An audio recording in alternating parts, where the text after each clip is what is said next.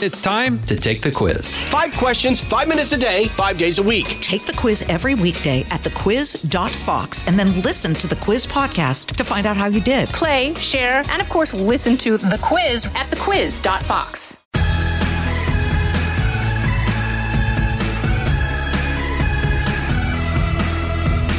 Okay, while some women wait for their boyfriend or girlfriend, to get down on one knee and pop the big question, they ponder such issues like, do I want a princess or emerald cut? How much is he going to spend? And then there's my college friend Lori, who once said, I hope he knows anything under 2 carats is a friendship ring. I know that's so obnoxious and rude, but my guest today had a totally different problem she faced when thinking about the engagement ring. When Beth Gerstein was anticipating her own engagement, she began researching the jewelry industry and found it nearly impossible to find an ethically sourced engagement ring. Instead of shrugging her shoulders and agreeing to sport a gem that may or may not have been mined using, child labor, she decided to do something about it.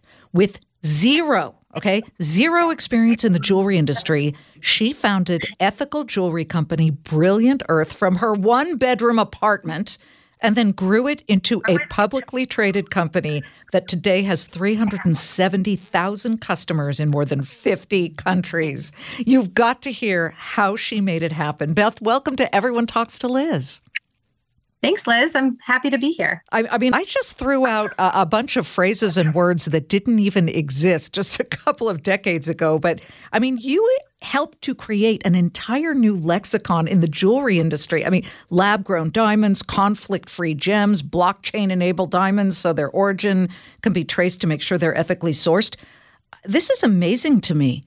I really want to find out from you how you did this. And when you look back, what a journey, right? It has definitely been a journey. We started this company in 2005.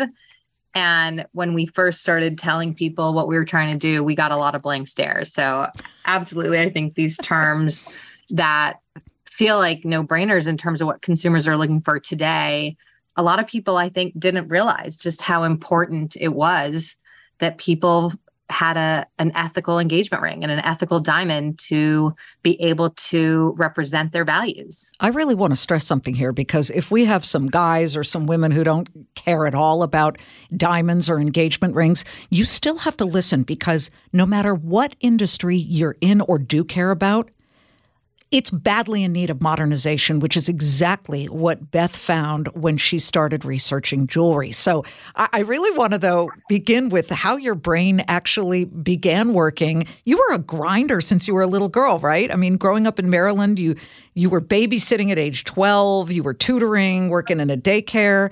What drove you to have those first job experiences at such an early age? I've always, I think, had a lot of internal drive and motivation. I think I'm an inherently competitive person. And, my parents, we grew up very middle class, so we didn't have a ton of money. And so the way for me to be able to buy the things that I wanted and accomplish what I wanted to do, I had to do that on my own. And so from the beginning, I think I was creative about just applying for jobs and tutoring, and we didn't have things like Craigslist back then, so I had to hustle in order to get my tutoring jobs. But, it was a way for me to kind of chart my own path. Hustling is a muscle, isn't it? And as it grows and the more you do it, you become stronger and gutsier, right? I mean, it feeds on itself.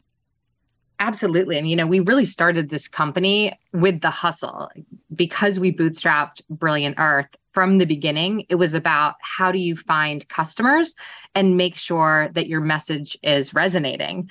I think if we had raised a lot of money like a lot of other companies do, perhaps we wouldn't be the kind of hustlers and quite as, I think, crafty as we are today. Well, there is a lot to be said for really starting at the bottom, because as you build it, you know what the rivets are, the specs of the pieces of plywood that you use to build it. It's not just breezing right in because somebody gave you the money or the house or the structure that was built.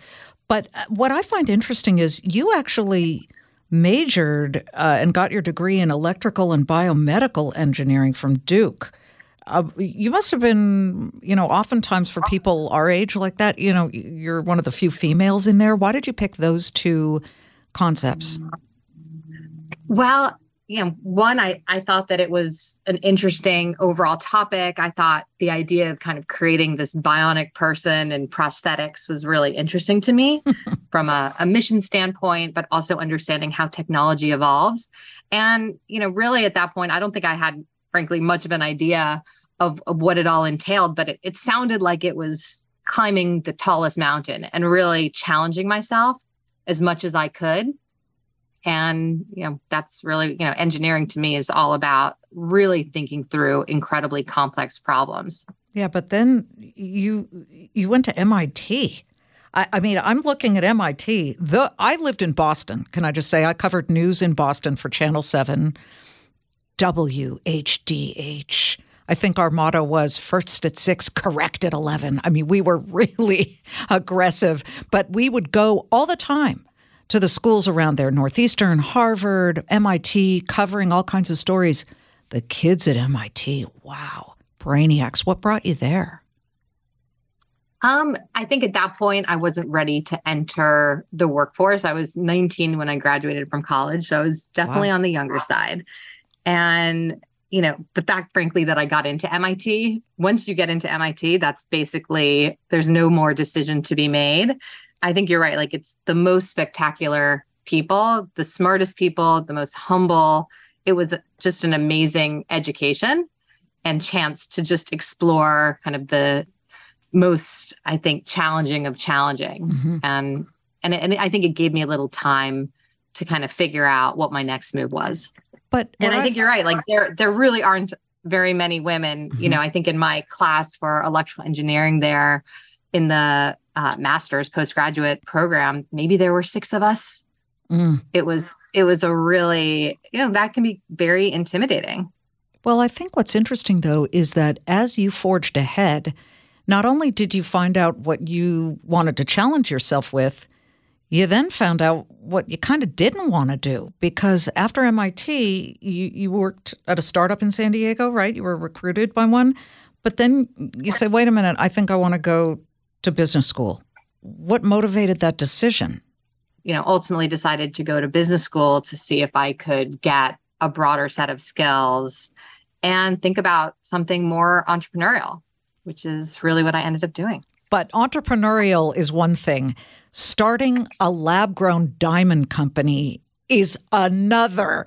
You've got to explain that moment, the genesis of Brilliant Earth, and where you realized, wait a minute, why can't I find what I want?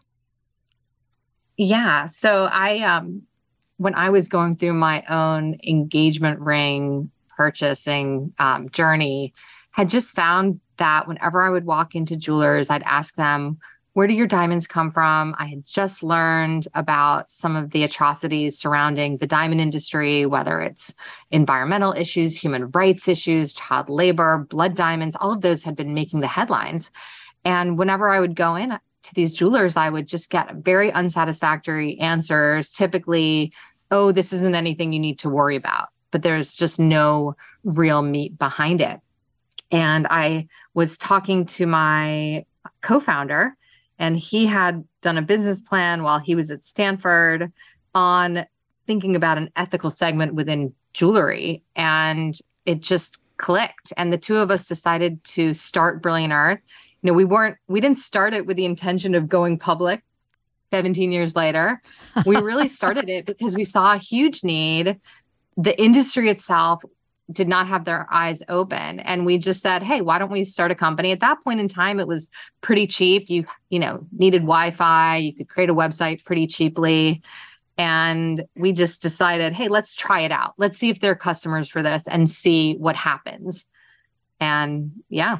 It's amazing where we are today. Okay, so you're in your 1-bedroom apartment in the San Francisco area, and you have no income, and you're trying to figure out how to get this off the ground. We didn't have any connections into the diamond industry, and this is a very relationship-driven industry. Oh, yeah. So that was really the toughest thing. We did a bunch of internet searches. we were really naive back then because we thought, oh, we have this great idea. We're just going to call up a diamond supplier. Of course, they're going to want to sell diamonds to us. They obviously want more customers. And so we would cold call a bunch of our suppliers and said, hey, we're trying to offer ethically sourced diamonds on the internet. And both of those things were very scary for the entire diamond industry. And I think we got a lot of hangups back then. Ultimately, we ended up pitching a supplier in Montreal. We flew up there, we did this killer presentation, and we had him agree to sell to us, which was like what we thought was a huge feat. But definitely that supplier was the hardest thing. And then interestingly enough, that supplier, of course, didn't work out. You know, we had a really challenging business relationship and of course made a lot of mistakes along the way, but it got us our foot in the door, which I think is important. And I think the fact that we were outsiders made us, I think, much better because we questioned everything, the experience, you know, what is it that customers are looking for? Just everything from the digital experience to the product to the ethical sourcing. I feel like we had a new way of looking at things just because we didn't know traditionally how it was supposed to be. We're not done yet. We'll be back in a moment.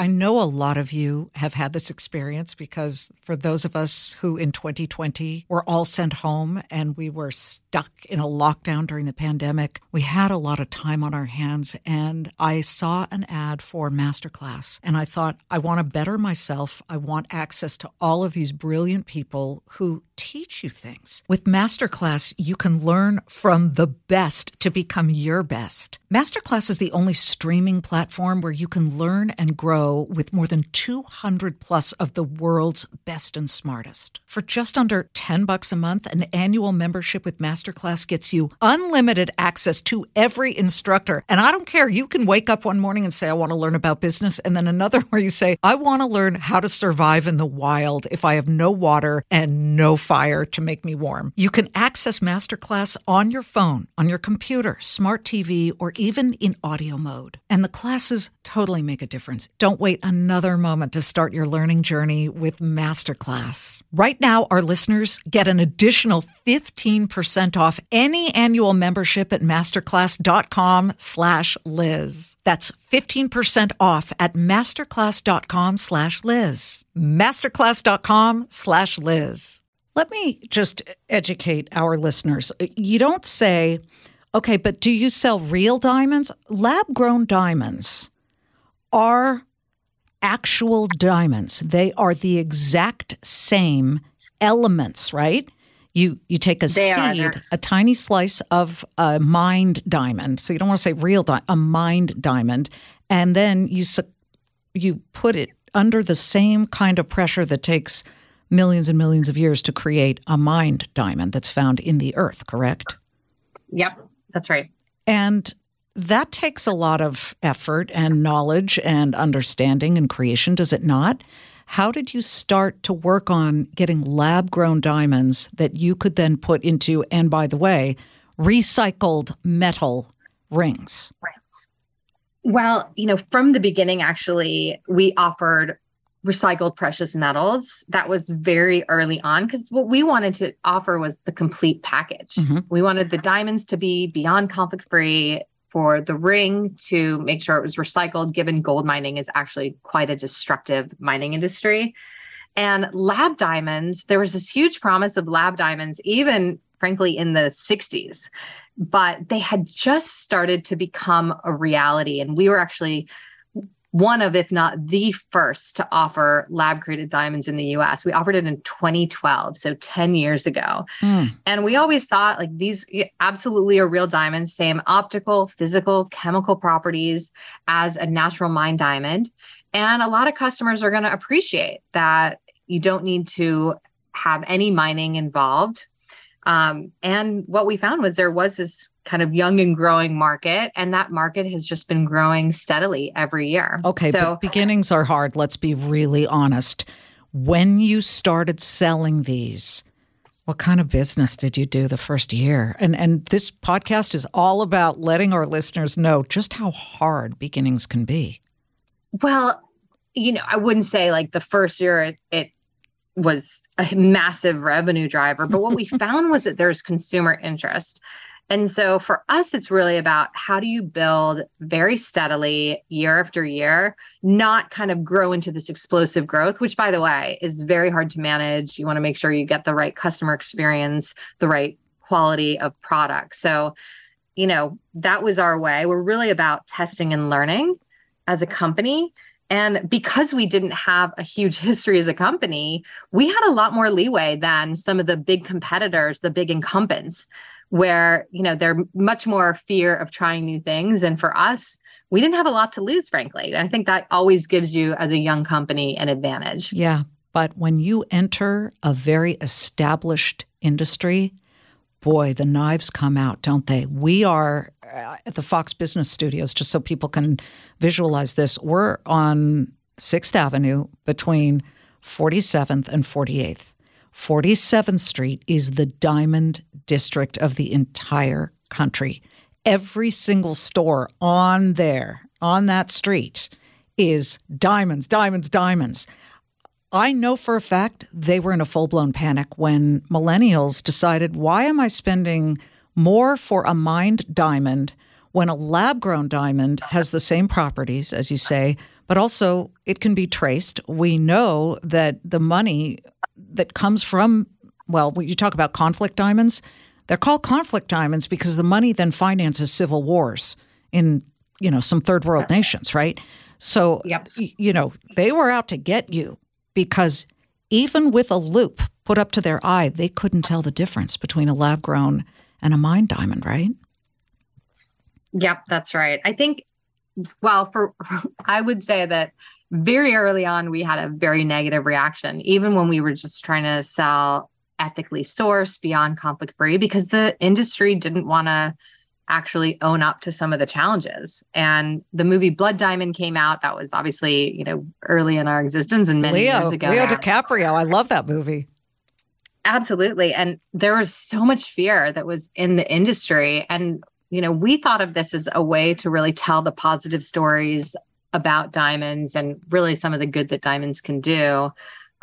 But I think you're right. In some ways, it put us on the map because a lot of people in the industry didn't like that we were speaking out. And so there are all these articles that were written about us. And that press was really helpful for us. It gave us more visibility. All of a sudden, as I said, it put us on the map. And that was actually, I think, a great launching pad. But beyond that, our approach has really been, hey, let's put our heads down.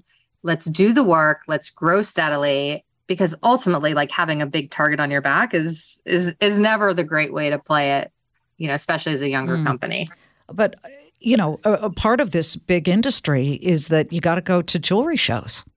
Could you get in the early years? Did they even let you in? Yeah, that was a really tough one. We thought, of course, we're going to go to Las Vegas. There's this massive jewelry show. And in order to get into Vegas, you need to have sold $10,000 of diamonds. And that number felt so insurmountable to us at the time. Were you like, Mom, Dad, can you just buy one of these things so I can get into the show? That it goes back to our hustling comment. Like, you really have to hustle. We made a few sales, really hustled to make sure, obviously did not try and get a profit at that point, but we were very lucky to get into the show. And that, I think, helped to allow us to talk to more suppliers, to establish these relationships, to offer recycled gold and things that really hadn't been offered before. Where'd the name Brilliant Earth come from? That was me and my co-founder talking about how can we really bring to light what makes us special, which is our sustainability message. The fact that a diamond is literally a brilliant piece of earth. We thought that the idea was brilliant. So it has a lot of meanings for us.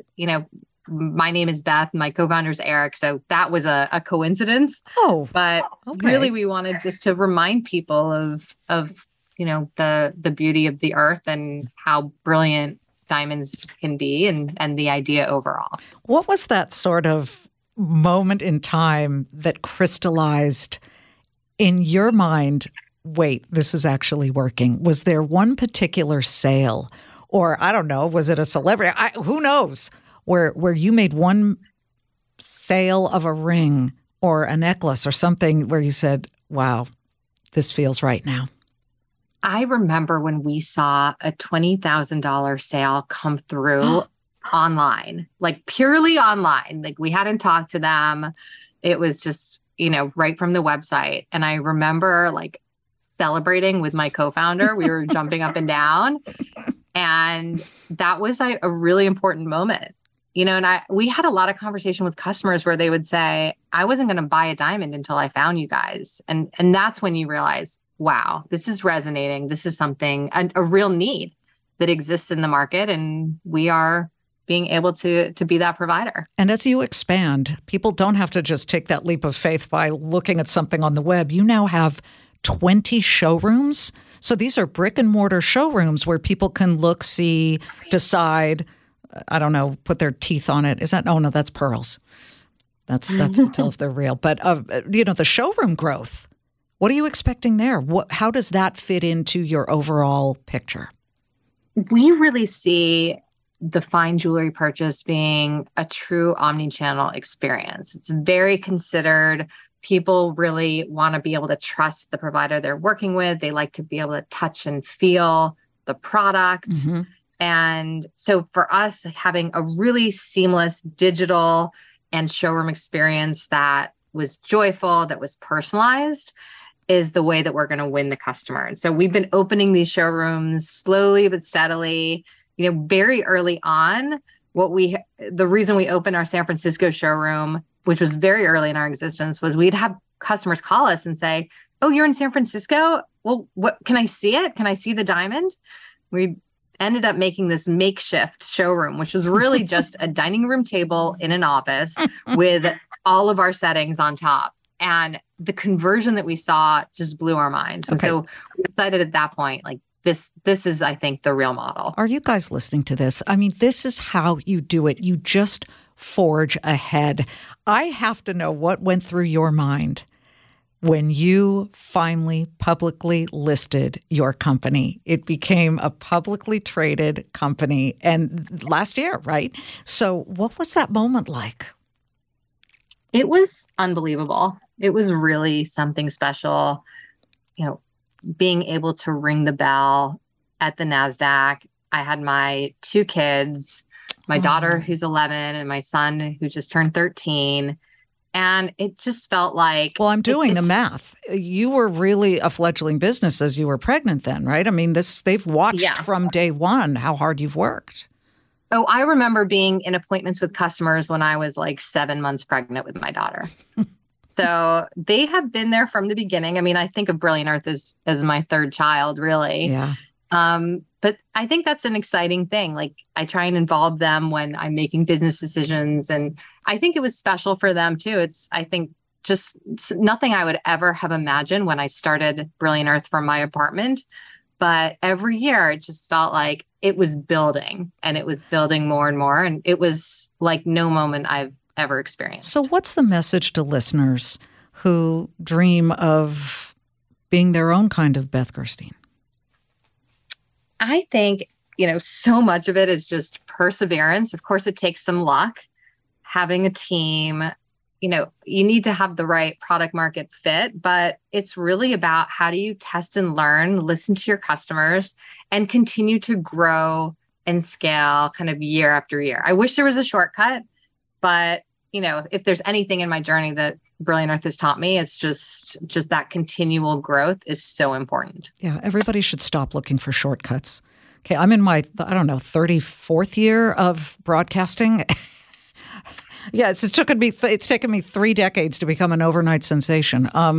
It's really, it is a great message that you give. I know people are going to kill me if I don't ask you 2 more questions. Number 1, the cost differential between a mined diamond and a lab-grown one. It's a better value, isn't it? It is a better value, though I do think that there's so much emotional importance and so much kind of decision making behind the scenes. You have to really buy what feels right for you. But, it can be a 30% plus discount to buy a lab grown versus a natural. Okay. And my second and last question, what did you choose finally for your engagement ring? I want to know the style, the whole thing. Well, I chose a cushion-shaped natural diamond, actually. Okay. And with a custom design setting that actually I worked on with the designer here. So I've upgraded my engagement ring since kind of the early days, which was a lot more classic, just a solitaire. Mm-hmm. And now something I think reflects our amazing design capabilities at Brilliant Earth.